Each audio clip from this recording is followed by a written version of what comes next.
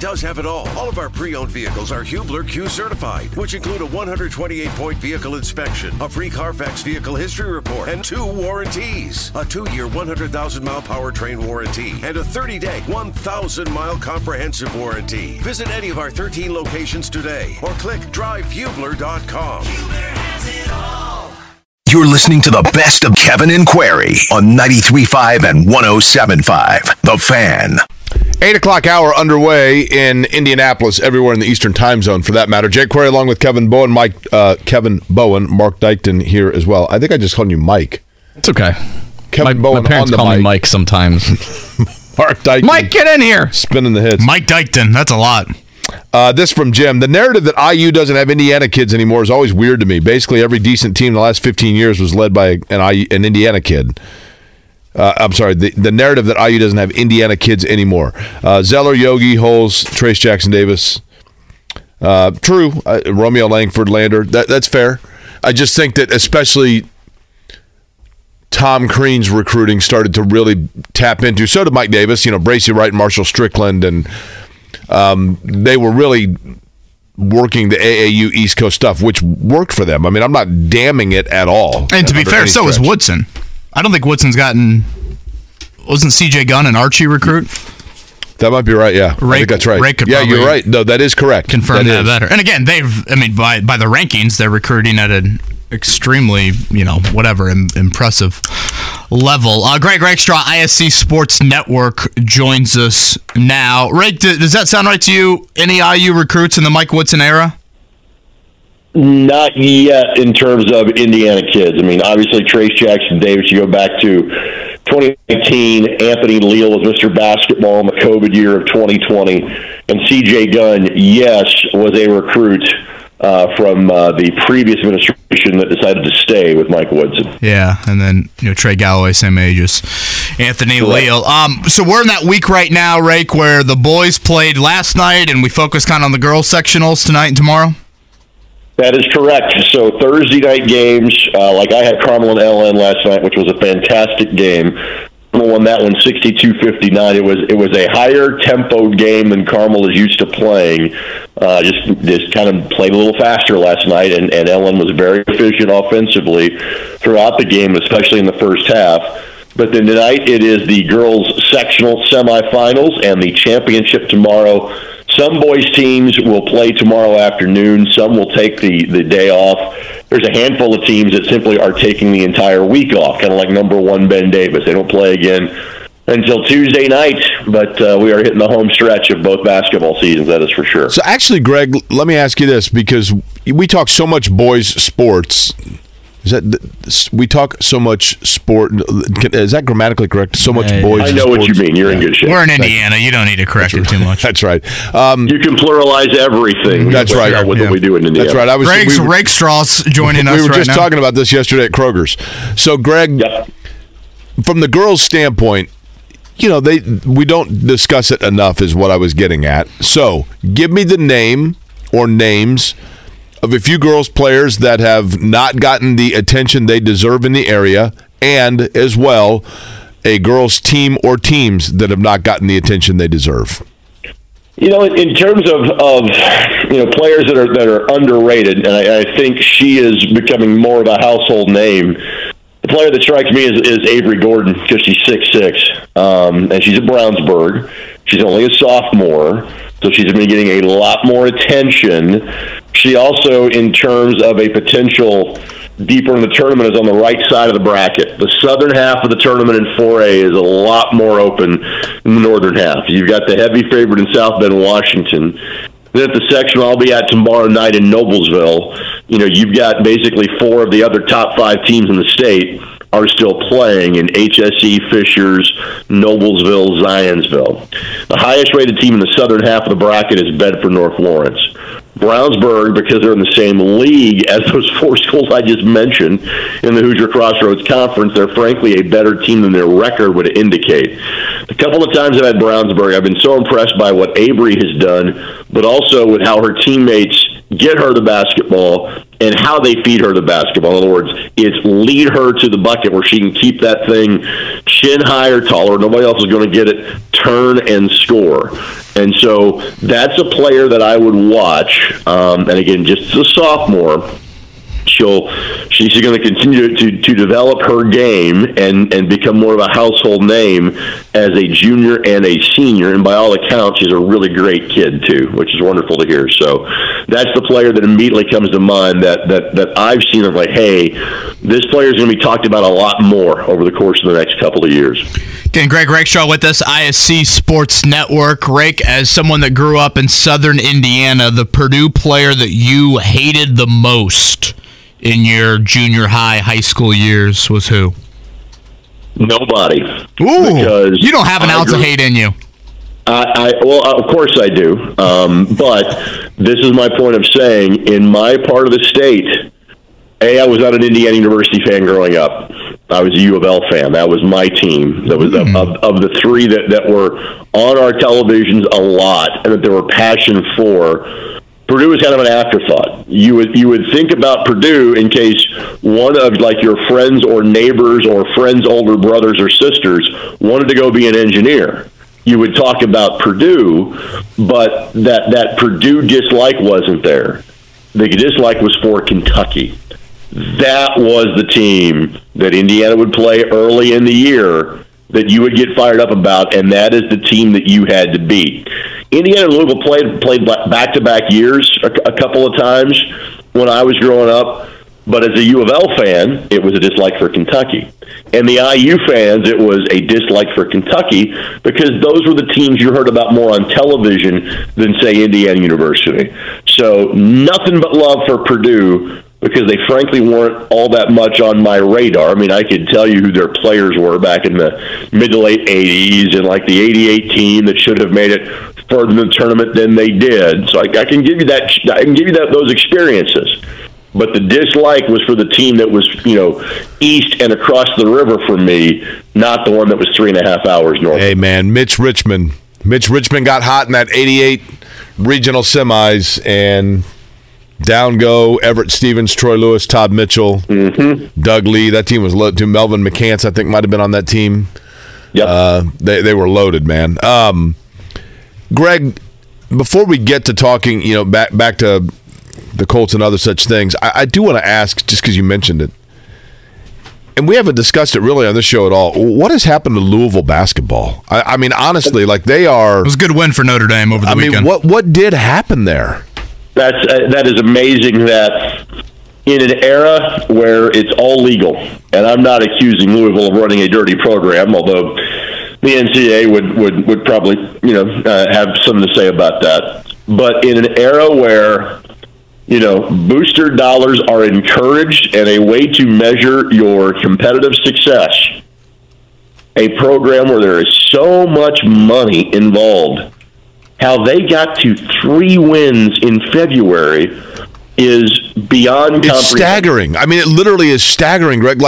Because the thing is, I don't know. I mean, I didn't pay close attention to it, but it wasn't like they were, when they made a coaching change and all of a sudden, it was just weird how, and I always get Mick Cronin and Chris Mack confused, always, but it's Chris Mack that was at Louisville, right? Mm-hmm. Correct. So yes. All of a sudden, randomly, it was like Chris Mack's out at Louisville, and I'm like, wait, what? Like, what happened? And he was gone, and then boom, they're horrible. I mean, horrific. I know. So what was it? Here, I think it's a series of cascading events because you got to remember the tumult of Rick Pitino's departure and the years of potential probation threat for them. And there was obviously a year where they missed the postseason in there too, for NCAA violations and sanctions. So where that affected their recruiting, their ability to recruit, and there was just kind of this negative specter hanging around the program. Well, then last year, Mack gets run mid-season, and then you make a coaching change. And when you bring in Kenny Payne, you really didn't have anybody recruiting for the better part of several months. And I think you saw the impact and aspect of that now. And again, I was asked about this in a different forum. I do think that is a change for how business is done. I don't think there's going to be this super huge, lasting impact of this. In other words, I think it is easier for this to be solved and fixed in a quicker fashion, because let's face it, you can basically jettison the entire roster, go out and get a new roster, and you're not recruiting a team or recruiting to say, hey, come fix a team that's going to be 4-26 this year.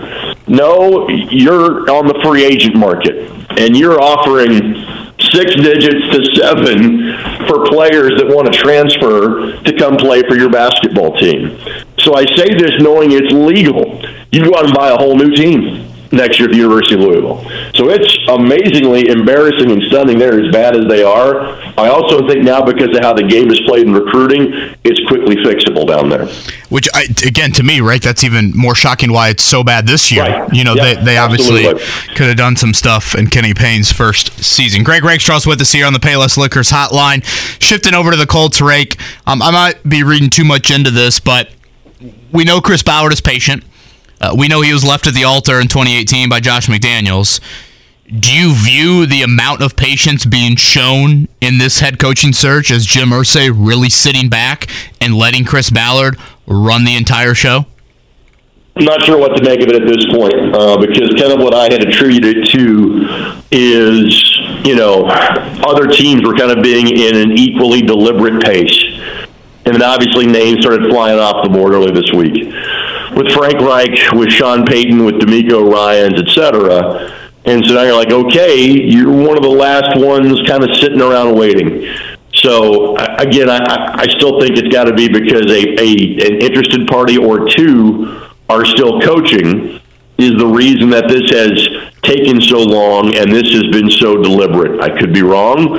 There's obviously 8 candidates that have had multiple interviews at this point. So we'll kind of see how it plays out. But, my answers are running on short supply at this point, as we're about to be 4 weeks removed from the end of the season, and there is still not a new head coach for the Indianapolis Colts. Rick, I ask this in all seriousness. What do you think they talk about in a 10-hour interview? Louisville basketball? I would hope the Jim Irsay collection. I would hope that the interview process is, here's our current roster, here's what we did wrong last year, tell me what you're going to do to fix it. And, video evidence and many hours spent on the whiteboard would be what happens in a 10-hour interview. Would I be wrong about that? No, I think that's a lot of it. I think it's free agent philosophy, draft philosophy, your approach to each side of the ball, how you want to handle training camp. I know it's a buzzword, but your thoughts on culture, this and that, scheduling, what do you like about practice times, et cetera, et cetera. I mean, I could see a 10-hour interview spanning, obviously eating, going back and forth to wherever this person's staying for that day. I could see that. It's more of, what do you need to see in round 3 that you didn't see in round 2? That's my thing. Because Jim Irsay was involved in round 2. Like, it's not like Irsay hasn't been there in each of the 3 rounds. Yes, he wasn't there in round 1, but he was there in round 2. So what's the need for round 3? Are we having round 3? Is this breaking news, or we're going to bring guys for a third conversation at this point? Sounds like that is a possibility. Okay, then. Yeah. Okay. Yeah. It's been 4 weeks. Get on with it. Let's go. I mean, Greg, here's the thing. But granted, Ballard said this from day one. He said mid-February, and right now it's looking like that. So let me throw this at you and give me your reaction. I said this earlier.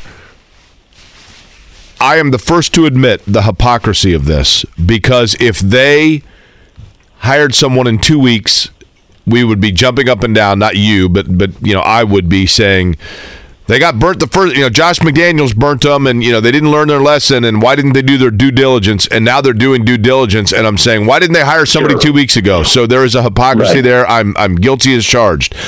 That said, is it possible that Chris Ballard is now being overcompensatory because of what happened in the Josh McDaniels situation, or even possibly because he wants to exhaustively present every option not named Jeff Saturday to Jim Irsay? I think there's some truth in a lot of statements there. What I would say is this. I mean, I understand that you don't have to have a head coach in place really until you get to around combine time, because the general manager is not changing. The scouting staff is not changing. If the general manager is not changing, in theory, the philosophy isn't going to change. Now, there's clearly players that you are going to, tailor to whoever the head coach is going to be. I largely tend to think you're going to pick the head coach based on whom you think the players are going to be. And so again, mid-February, well, that would tie into that. You're 2 weeks ahead of the combine being here in Indianapolis. But the other event that, to me, that is of more importance in terms of throwing out that mid-February date is the fact the Super Bowl is on February the 12th. And so if you're saying, hey, we don't have to have a guy in place until mid-February, that tells me you've got candidates that are still coaching in the big game coming up next Sunday. Shane Steichen, the Eagles OC, reportedly going to be interviewed, I think, tomorrow. And Eric Bieniemy, haven't seen a second interview for him, but he is also in that game, obviously, as the Chiefs' offensive coordinator. Rake, last one from me. You think Indiana will have a harder time with Zach Edey tomorrow or Purdue with Trayce Jackson-Davis? I think Purdue has got more guys that can move with Trayce Jackson-Davis than, say, Indiana has guys that can compete with Zach Edey. Would you put first on Trayce, or would you put Edey on Trayce? No, I would put Edey on Race Thompson. So I'd put first on Trayce. I'd rotate Gillis over to Trayce. I'd put Trey Kaufman-Renn on Trayce. And I'm not saying that he's not going to have a big impact in the game. No, he will. He's a big impact in every game. But I think I would put him on Race Thompson, let him play center field. It just feels to me, as I've mentioned several times, Greg, Race will shoot a couple threes. Indiana, if you were to cancel out, if Jackson-Davis and Zach Edey were to cancel one another out, I feel like Purdue has more reliable alternate scoring depth than does Indiana. Absolutely they do. I don't expect Mason Gillis to hit 8 threes in the way that he did the other night. But no, I mean, we've talked about this with Indiana. The offense is Trayce Jackson-Davis, Jalen Hood-Schifino, and we're not sure. For Purdue, it's Zach Edey, and, well, hey, Fletcher Lawyer's knocked him down, and hey, Mason Gillis has played really well, and hey, Braden Smith can create his own offense. And so, yes, that's why, again, I'm not having Edey on Jackson-Davis. I'm using 3 or 4 other big bodies and just thinking I've got 10 to 15 minutes apiece of those guys guarding Trayce, and I've got about 15 fouls of those guys guarding Trayce, and that's the way that I would handle it. And last year, IU got that night to remember from Robert Fennessy with Trayce in foul trouble. We'll see if anybody from their supporting cast, especially inside of that building where, we've seen Tamar Bates do it. We've seen some guys do it, if anybody can deliver in that environment. Rake, have a good weekend, and we'll talk to you next Friday. Thanks, fellas. Life is full of things to manage. Your work, your family, your plans, and your treatment. Consider Kesimpta, ofatumumab 20 milligram injection. You can take it yourself from the comfort of home. If you're ready for something different, ask your healthcare provider about Kesimpta and check out the details at kesimpta.com. Brought to you by Novartis Pharmaceuticals Corporation. Welcome back to Dealing Together. First caller? I bought 3 sweaters to get the 4th free. Oh, you got fleeced. Next caller. I traded my old Samsung at AT&T for a new Samsung Galaxy S24 Plus and chose my plan. That's not a bad deal. It is not. Our best smartphone deals. Your choice of plan. Learn how to get the new Samsung Galaxy S24 Plus with Galaxy AI on us with eligible trade-in. AT&T. Connecting changes everything. Offers vary by device. Subject to change. S24 plus 256 gigabyte offer available for a limited time. Terms and restrictions apply. See att.com/Samsung for details. Life is full of things to manage. Your work, your family, your plans, and your treatment. Consider Kesimpta, ofatumumab 20 milligram injection. You can take it yourself from the comfort of home. If you're ready for something different, ask your healthcare provider about Kesimpta and check out the details at kesimpta.com. Brought to you by Novartis Pharmaceuticals Corporation. Welcome back to Dealing Together. First caller? I bought 3 sweaters to get the 4th free. Oh, you got fleeced. Next caller. I traded my old Samsung at AT&T for a new Samsung Galaxy S24 Plus and chose my plan. That's not a bad deal. It is not. Our best smartphone deals. Your choice of plan. Learn how to get the new Samsung Galaxy S24 Plus with Galaxy AI on us with eligible trade-in. AT&T. Connecting changes everything. Offers vary by device. Subject to change. S24 plus 256 gigabyte offer available for a limited time. Terms and restrictions apply. See att.com/Samsung for details. We are halfway home here on a Friday. Good-looking start to the day. Good morning to you. Jake Query along with Kevin Bowen and Mark Dykton. And, of course, it's the weekend that many around the state have been awaiting. Indiana and Purdue. Been a long time since we've seen both teams come in ranked. One of them is the top team in the land. The other one is at home. And joining us now on the Payless Liquors Hotline to talk about all of that and more is the voice of Indiana, Don Fisher, who joins us. Don, I appreciate the time this morning, and I want to begin with this. Trayce Jackson-Davis has been just consistently night in and night out, both from a scoring and rebounding standpoint. I mean, obviously putting together a dynamic season. Who's the last guy that comes to mind that has had a season that has been this consistently dominant in the front court for Indiana? Is there anybody that jumps out at you? Well, from a scoring perspective, probably Alan Henderson. I was thinking of Alan, and Alan did so many different things, and that's kind of how that feels, right? Yeah, I mean, exactly. But Alan was a little bit different kind of player inside, but I thought he was probably as consistently good as anybody that Indiana's had in a long time. And from a defensive standpoint, I don't know that anybody that I've seen has been as good defensively, at least from a blocking shot standpoint, than Trayce Jackson-Davis has been. He's just been spectacular, and he's done it his entire career. It's not like you don't overtake what Newton did back in the day and take over the all-time career blocks leading list if you aren't consistent. And he's been doing that his whole career, but it's really been special this year, no doubt about that. Who would you say, Don, and I think this is probably the one thing that perhaps Mike Woodson is most trying, maybe even still to figure out, but in your opinion, who is the most consistent secondary scorer that Indiana can rely upon? You know, they've had some injuries, right, and guys that have missed time, but if Trayce Jackson-Davis is going to need a Robin, who's the most consistent player for that role?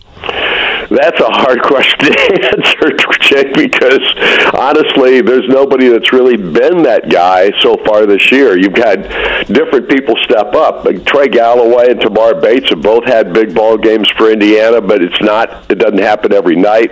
Miller Kopp, we know, can shoot the basketball from outside as well as anybody on this team, and yet he doesn't take very many shots, or he doesn't get very many shots in any ball game that you see. I think he's had maybe only 2 or 3 double-figure scoring games this year, maybe 4. But the whole point is that there's nobody that you can rely on consistently to be that guy. The good news is that they've had other guys step up, and that part of it has been pretty consistent. Almost every ball game, somebody else steps up and knocks down some threes, or at least is a consistent scorer in the sense of being able to help the team. So honestly, Jake, I don't think there's anybody that you can say right now is that dominant person. You probably would say Xavier Johnson if he was healthy, but he's just not been healthy. Obviously, hasn't played since the Kansas ball game. So right now, they're still looking for that one guy. He's the great Don Fisher. He's with us here on the Payless Liquors Hotline. Don, appreciate the time here on this Friday morning. When you look at the history of this matchup, what are 1 or 2 moments that stand out to you above the rest? Oh, gosh. I don't know. I could pick 1 or 2. There have just been so many. Obviously, last year, to break the 9-game losing skid to Purdue was special. There's no question about that. That immediately comes to mind because it's the closest thing that we've had to success against the Boilermakers. I always go back, if you're just looking at big ball games between these two teams, I've always gone back to the very first Purdue-Indiana matchup that I ever saw at Assembly Hall, and that was back in 1974. Indiana was playing the Boilermakers. Steve Green and John Laskowski were a part of that ball club,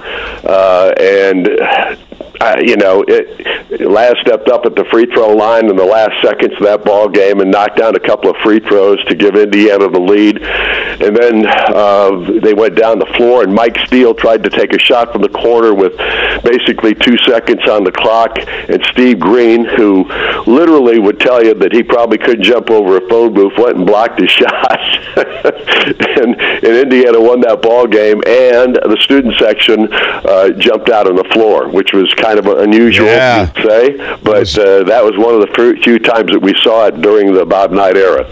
16-year-old me, Don, from the age of 16 till about 35 years old, I could not touch a basketball without simulating Jay Edwards' shot over Tony Jones. But the thing about this rivalry, and you've seen a lot of it, and that's what makes this game so intriguing, I think, is there have been so many times that one of the two schools was having a dream season only to have it be hiccuped by the other one that knocked off the one that was higher ranked. That just has happened so many times, right? You're absolutely right. I mean, these two teams, when you least expect it, too, sometimes, and these two teams have always had great ball games.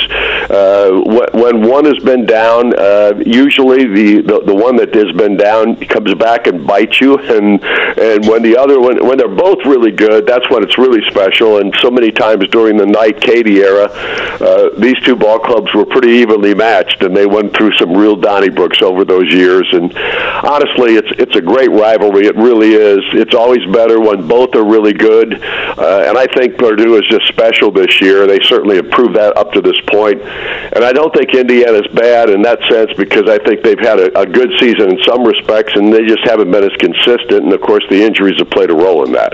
Again, he's Don Fisher. He's with us here on the Payless Liquors hotline.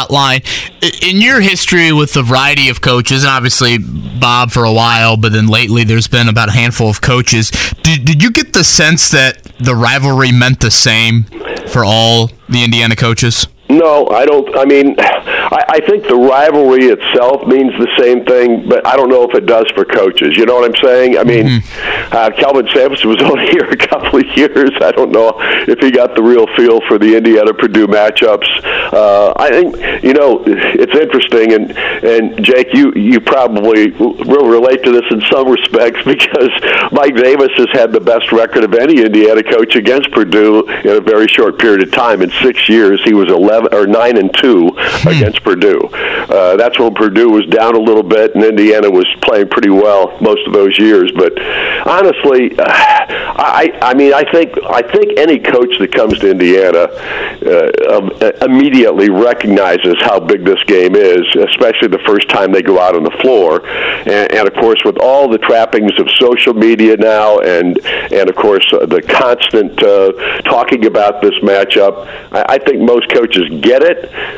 Whether they embrace it as much as the Knight Katie era, I'm not sure of that. I think Mike Woodson gets it, and I think Matt Painter gets it. So I think these two guys will probably, I would think that's probably a misstatement for those two guys, because they get it. I think they really know what it's all about. You know what, Don, to deviate from Don Fisher, the voice of Indiana's our guest on the Payless Liquors hotline, to deviate a second from this year's matchup, you mentioned Mike Davis, and I don't know if I've mentioned this to you before, but I've always felt this way, and I was wrong about it when he was coaching, for sure. But as time has passed, I think I've realized that I don't know that there was anybody that was put into a more difficult situation in college basketball but handled it with a better professionalism for the most part than Mike Davis, who I think years from now we will look back and say that despite wins, losses, and records, he was he offered a tremendous service to Indiana University basketball in what had to have been the most tumultuous period for any coach. And I just don't, myself included, I am absolutely guilty of not giving him that credit in the moment.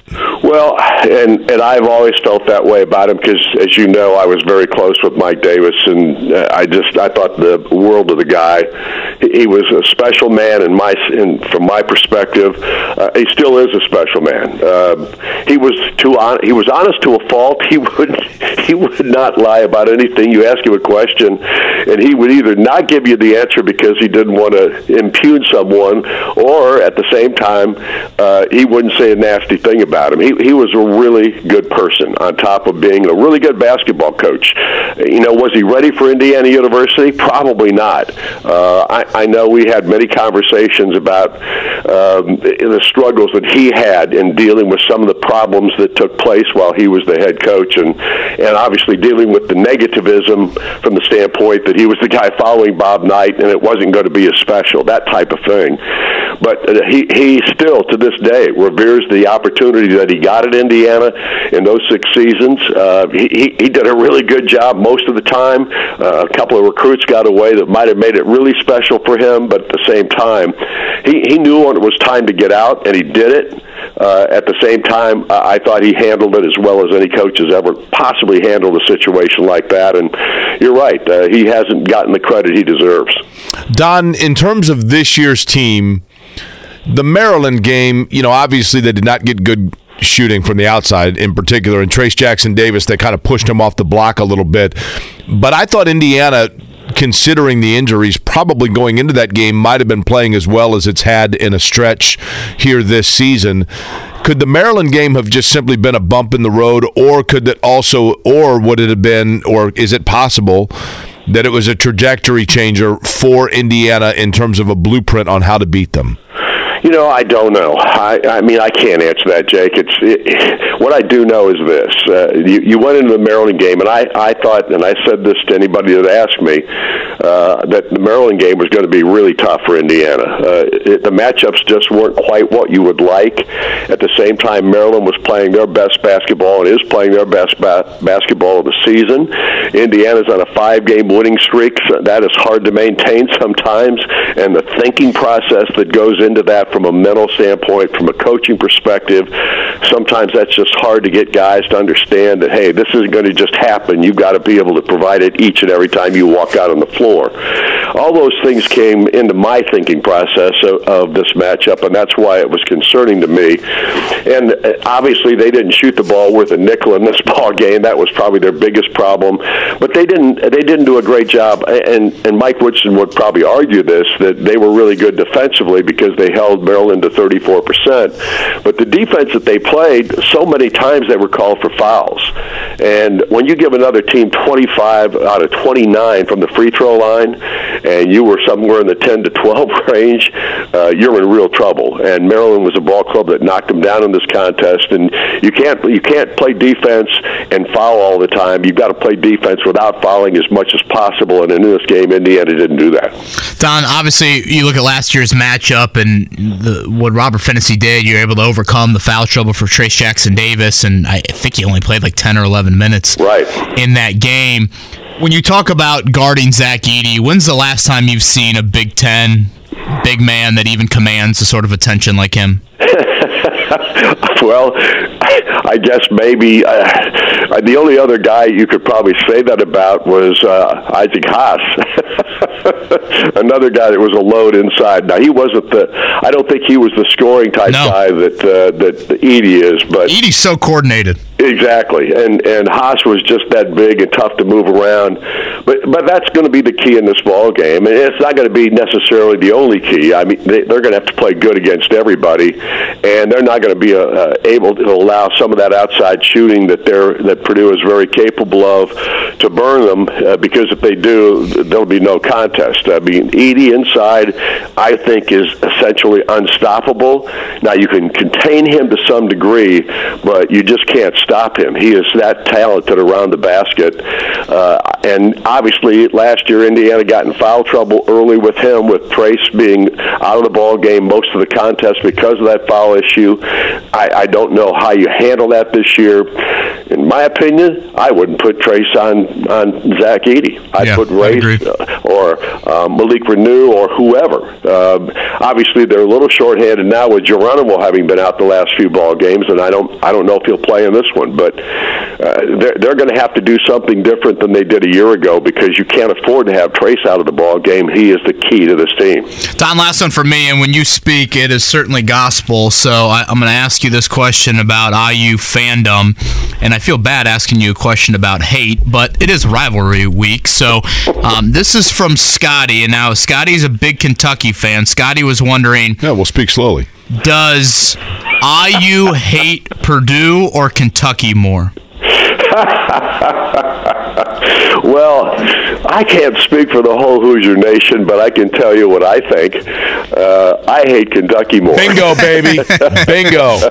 No question. And the reason I do is because I hate the fact that they don't play anymore. Amen. It's just ridiculous that Indiana and Kentucky don't play every year, one ball game at the other school's place or at Indiana's place or wherever. Don, I mean, how much fun was that? Leading up, 2 weeks before Christmas, and the dome is half blue, half red, or Freedom Hall. I mean, I would prefer campus sites, but at this point, I know, but it was so much fun. Yeah, exactly. I mean, and they had at the Hoosier Dome. They used to have Kentucky and Louisville come in every year with Indiana and Notre Dame, and it was so cool. But Calipari put a stop to that. Therefore, he is not on my best friend list. Do you hate three putting more than John Calipari? Actually, I do. Hey, Don, I'll ask you this one about the rivalry. And I'm not going to ask you which player that you most disliked from Purdue because you're a broadcaster. I mean, I get it. You're a professional. But give me the player. I've always enjoyed asking fans this question. So I'll ask you as a broadcaster.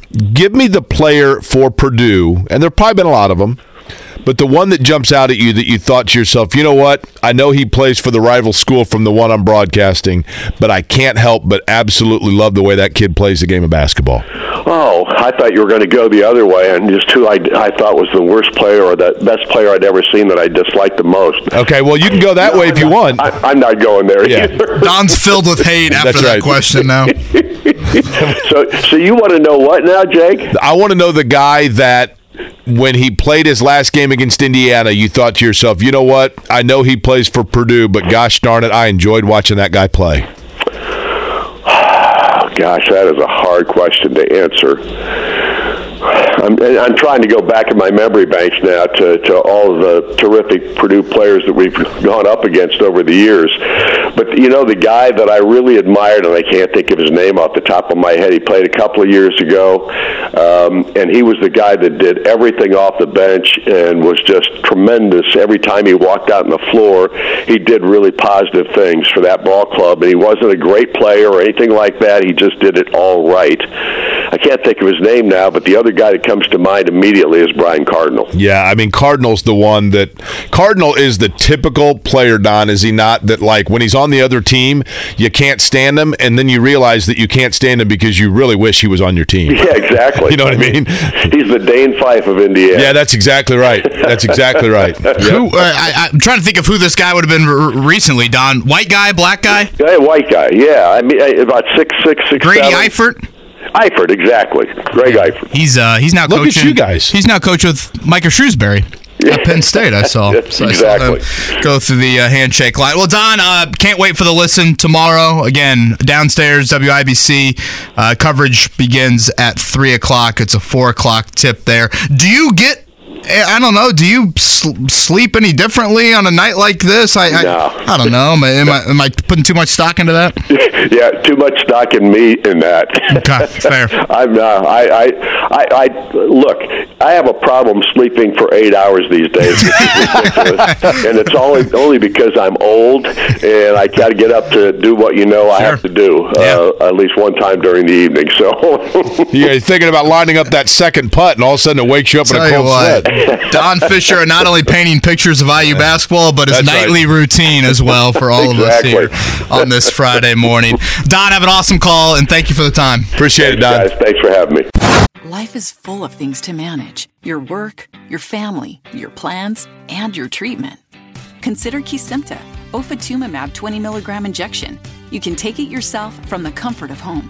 If you're ready for something different, ask your healthcare provider about Kesimpta and check out the details at Kesimpta.com. Brought to you by Novartis Pharmaceuticals Corporation. Welcome back to Dealing Together. First caller? I bought 3 sweaters to get the 4th free. Oh, you got fleeced. Next caller. I traded my old Samsung at AT&T for a new Samsung Galaxy S24 Plus and chose my plan. That's not a bad deal. It is not. Our best smartphone deals. Your choice of plan. Learn how to get the new Samsung Galaxy S24 Plus with Galaxy AI on us with eligible trade-in. AT&T. Connecting changes everything. Offers vary by device. Subject to change. S24 plus 256 gigabyte offer available for a limited time. Terms and restrictions apply. See att.com/Samsung for details. Life is full of things to manage. Your work, your family, your plans, and your treatment. Consider Kesimpta, ofatumumab 20 milligram injection. You can take it yourself from the comfort of home. If you're ready for something different, ask your healthcare provider about Kesimpta and check out the details at kesimpta.com. Brought to you by Novartis Pharmaceuticals Corporation. Welcome back to Dealing Together. First caller? I bought 3 sweaters to get the 4th free. Oh, you got fleeced. Next caller. I traded my old Samsung at AT&T for a new Samsung Galaxy S24 Plus and chose my plan. That's not a bad deal. It is not. Our best smartphone deals. Your choice of plan. Learn how to get the new Samsung Galaxy S24 Plus with Galaxy AI on us with eligible trade-in. AT&T. Connecting changes everything. Offers vary by device. Subject to change. S24 plus 256 gigabyte offer available for a limited time. Terms and restrictions apply. See att.com/Samsung for details. The final hour of the week. Boy, we've had to shut the blinds a lot this week with the sun just beautiful creeping in. Looks like another great day here. Going to be a bit chilly. And I would guess, I don't know, maybe tonight, tomorrow. Rob Blackman, what are you making the trek down to Bloomington? Can't wait. It's always sunny on Highway 37 from Indianapolis to Bloomington. Love that trip. Especially with construction no longer. Are you a Saturday commute down, or are you going down later tonight? So I will be this time, with it being a 4 o'clock game. I normally try to just kind of judge it by what time the tip-off is. If it was a noon tip, I'd head down tonight, but 4 o'clock tip-off, I'll have plenty of time tomorrow. So, yeah, I'll head down tomorrow. Rob, I'm going to ask you a similar question to what I asked Don Fisher from the Indiana side. From the Purdue side, we know that Zach Edey is obviously what everything runs through. And Purdue is interesting because they've had various players in different games be the guy to step up to be a reliable Robin for him.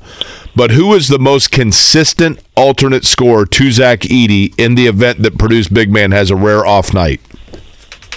Well, the easy answer is Fletcher Lawyer, and I say easy because he's the second leading scorer on the team, so you automatically just kind of think, well, he's the guy. But I do truly believe he is that guy, regardless if he's the second leading scorer or not, which is interesting to say for a guy that's a true freshman. But, you know, not only is he the second leading scorer on the team, but he's been at his best in the Big Ten games and or the bigger games. I mean, that's kind of the thing with him.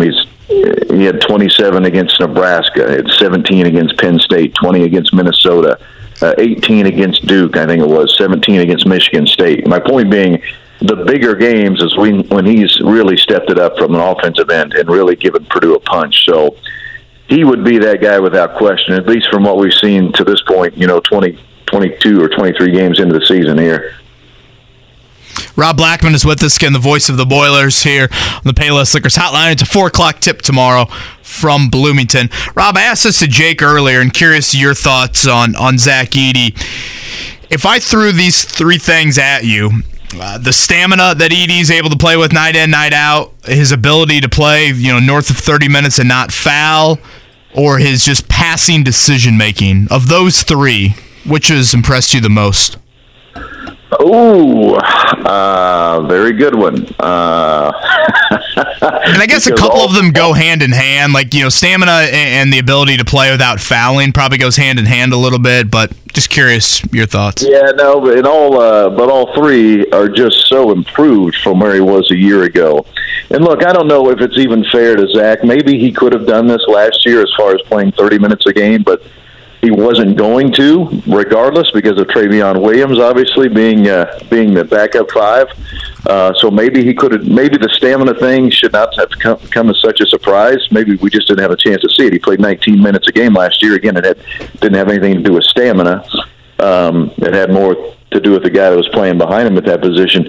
But I would say probably the passing, and more importantly, what would go hand in hand with that, Kevin, is his patience now in the post. Mm-hmm. That's what's really impressed me the most. Last year, when he caught that ball in the low post and the double team came, you really had no idea what was going to happen. Maybe something good, maybe something terrible. You just didn't know. This year, he's just been so much better. And Matt Painter actually talked about this on the coaches show Monday night. He just literally puts that ball up above his head because he knows most guys can't jump up there to get it anyway, and just takes his time and surveys the floor and tries to find the open teammate when the double team comes. And if it doesn't come, he quickly gets into his move, whether it be the right-handed hook shot, or he's gotten pretty good lately about spinning back to his right shoulder and finishing with his left hand. He just kind of waits and takes what the defense gives him and doesn't panic. And so I would say the passing/patience is probably what's impressed me the most with him this year, as far as a guy that's really, as you're trying to evolve your game and become the best player you can be. I would put those two things there hand in hand as what really has helped him take another step. On the foul front, he's only had 4 games all year with more than 2 fouls, which is obviously really, really rare. One more thing on Edey, and again, Rob Blackman's with us, the voice of the Boilers. I always felt this way when the Pacers had playoff series against LeBron. You always were like, when LeBron sits, that's when you've got to go on a run. Do you see any trend when Edey is not on the floor that Purdue has improved in those minutes when he's not on the floor, or is that still a question mark? I really haven't put a whole lot of stock into, how is Purdue playing when he's off the floor? Because tomorrow, when he sits versus when Trace sits will, I think, be really interesting. Yeah, and that answer, actually, Kevin, for me, has changed within the last probably 2 weeks, because there was a point up to about really a week and a half ago when Zach left the floor, and quite frankly, when the starters left the floor, that Purdue was trending in the wrong direction.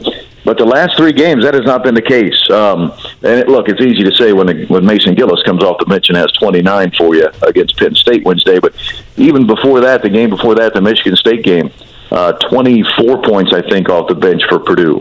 The game prior to that, the Michigan game, 21 points off the bench for Purdue.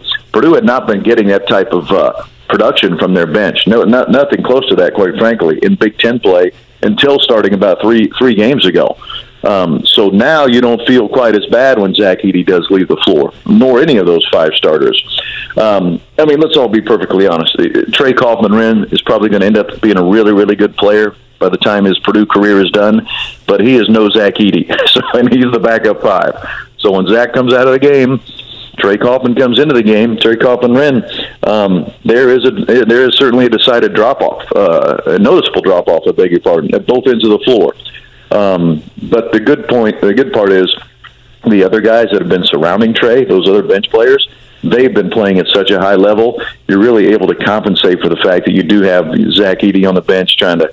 And look, Zach plays 31 minutes or so a game, so it's not like he's on the bench a lot. But yes, when he is out of the game, up until about 3 games ago, I would have argued that Purdue's in a bad spot.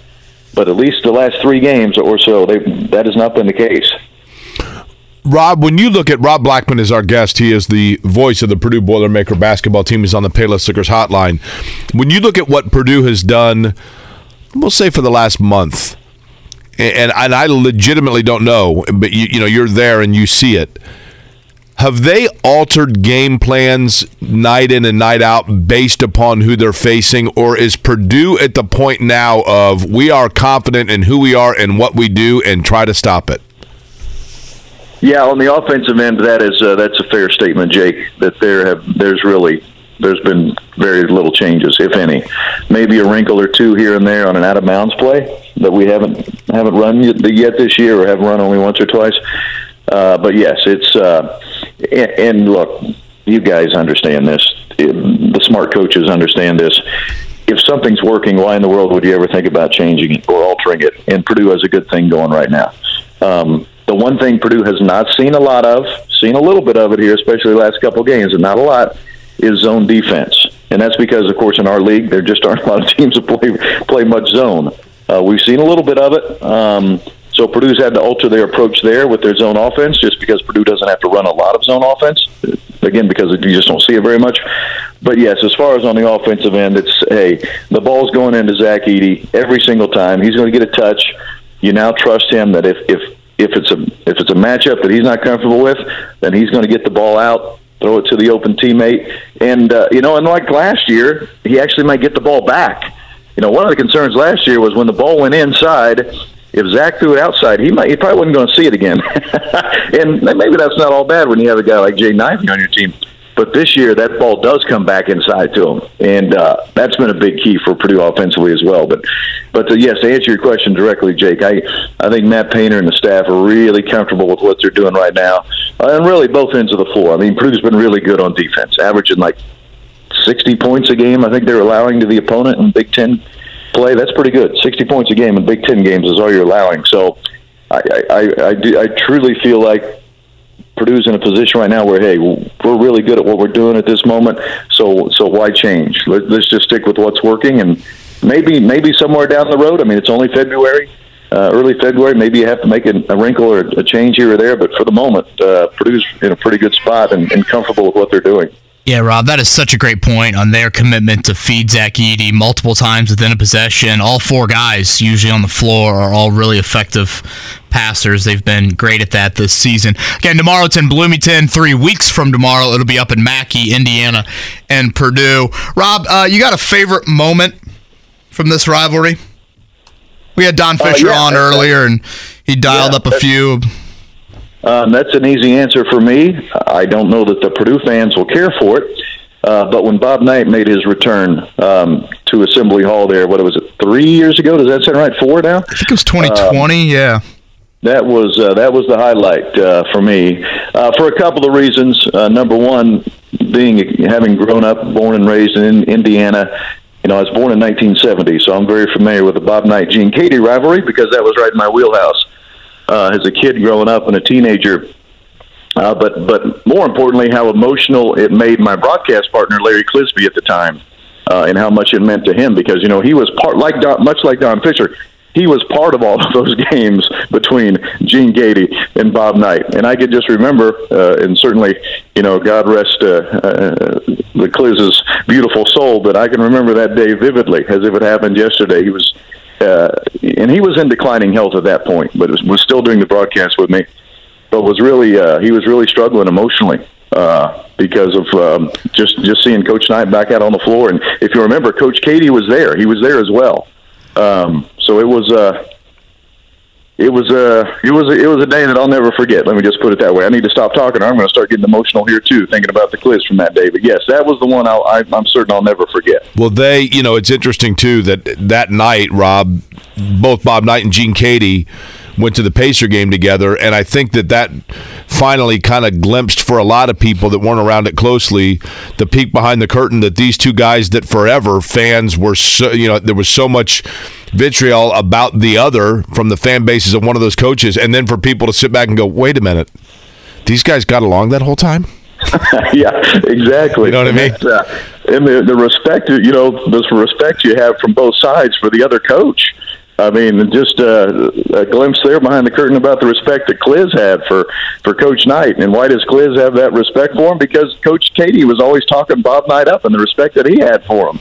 So obviously you're going to be emotional when that particular instance happens. But yeah, I tell you, I remember I made a comment on the air and I asked for Cliz's comment about it, and I looked over at him and he couldn't speak. I mean, he was just like a little baby over there crying. So it was what a day, man! I'll never forget that one. Never. Certainly what makes this rivalry so special. Rob, last one from me. Rightfully so. We've talked so much this week and today about Zach Edey and Trayce Jackson-Davis. Any X factor, other matchups, storylines you think deserve some attention? I'll throw one at you. I think how Ethan Morton defends Jalen Hood-Schifino, assuming that is the matchup there. But anything else kind of stand out to you about tomorrow? Kevin, I would say all 5 positions. And here's why. I was thinking about this morning before you guys called. We'll just think about the starting 5 for a second. Trayce Jackson-Davis versus Zach Edey. Both are not only going to be first-team All-Big Ten, they're going to be first-team All-American. I don't see any way they're not. Race Thompson against Caleb Furst / Mason Gillis. Very, very similar type players. Almost even height and weight-wise. Very similar type guys at the 4. Trey Galloway, defensive specialist who can score it if you leave him open. Guess what? Purdue has one of those guys, too, in Ethan Morton. 3-point specialist, Miller Kopp. Purdue has one of those guys, too, in Fletcher Lawyer. Lead guards, Jalen Hood-Schifino against Braden Smith. 2 of the best freshmen in the league, maybe 2 of the best freshman lead guards in the country. So every single position matches up perfectly. think about this. That typically doesn't happen, even in a big-time college basketball game.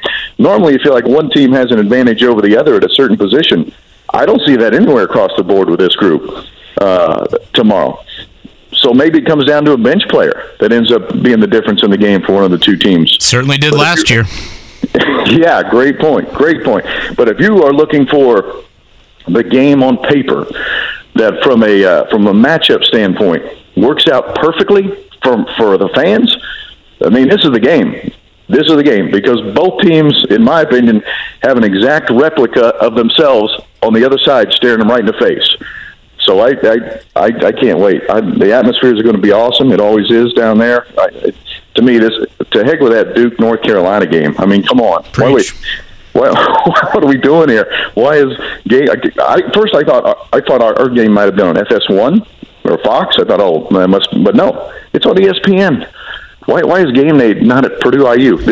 You talk about a perfect storm brewing here. This is going to be the game. But makes no sense to me. 4 o'clock ESPN, and you're going to go with unranked Carolina Duke? Yeah, sorry, man. I mean, this is the game. This is the game. It has, on paper, and I know they've not played on paper, but, man, on paper, this game has every single ingredient you would want for a big-time game. So, Rob, I want to ask you this real quick. When you look at last year with Purdue, I was just having a conversation with somebody about the fact that, you lose a lottery pick, and yet you are better than a year ago.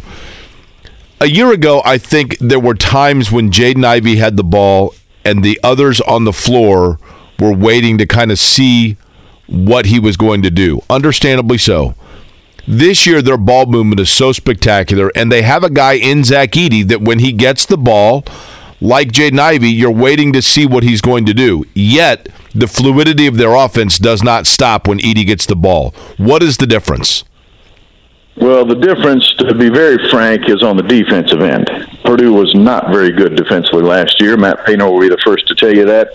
He also said this, I think it was on Monday's coach's show as well, where he said, last year, towards the end of the year, as a coaching staff, we just finally said, screw it, we can't guard, let's just try to outscore everybody. And that almost worked out okay, actually. Got you to the Sweet 16. But that's where the biggest difference is. But to your point, Jake, you are correct. When Jaden Ivey got the ball on the wing last year on the perimeter, there was a lot of standing around and watching him, which I probably would have done the same thing. I mean, the guy's a top 5 pick in the lottery.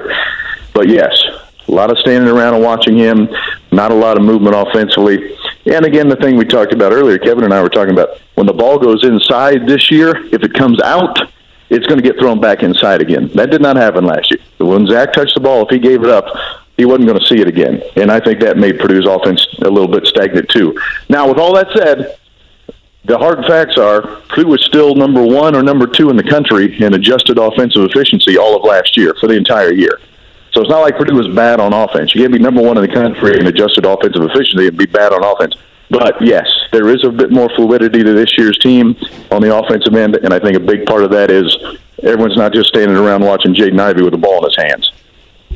He'll have the call tomorrow, 4 o'clock on the Purdue Radio Network. Rob Blackman, the voice of the Boilers, with us. And as I said earlier, it's kind of the rare rivalry where you get 2 Saturday matchups in February. The schedule has not really offered that in past years with this rivalry, but we get it this year.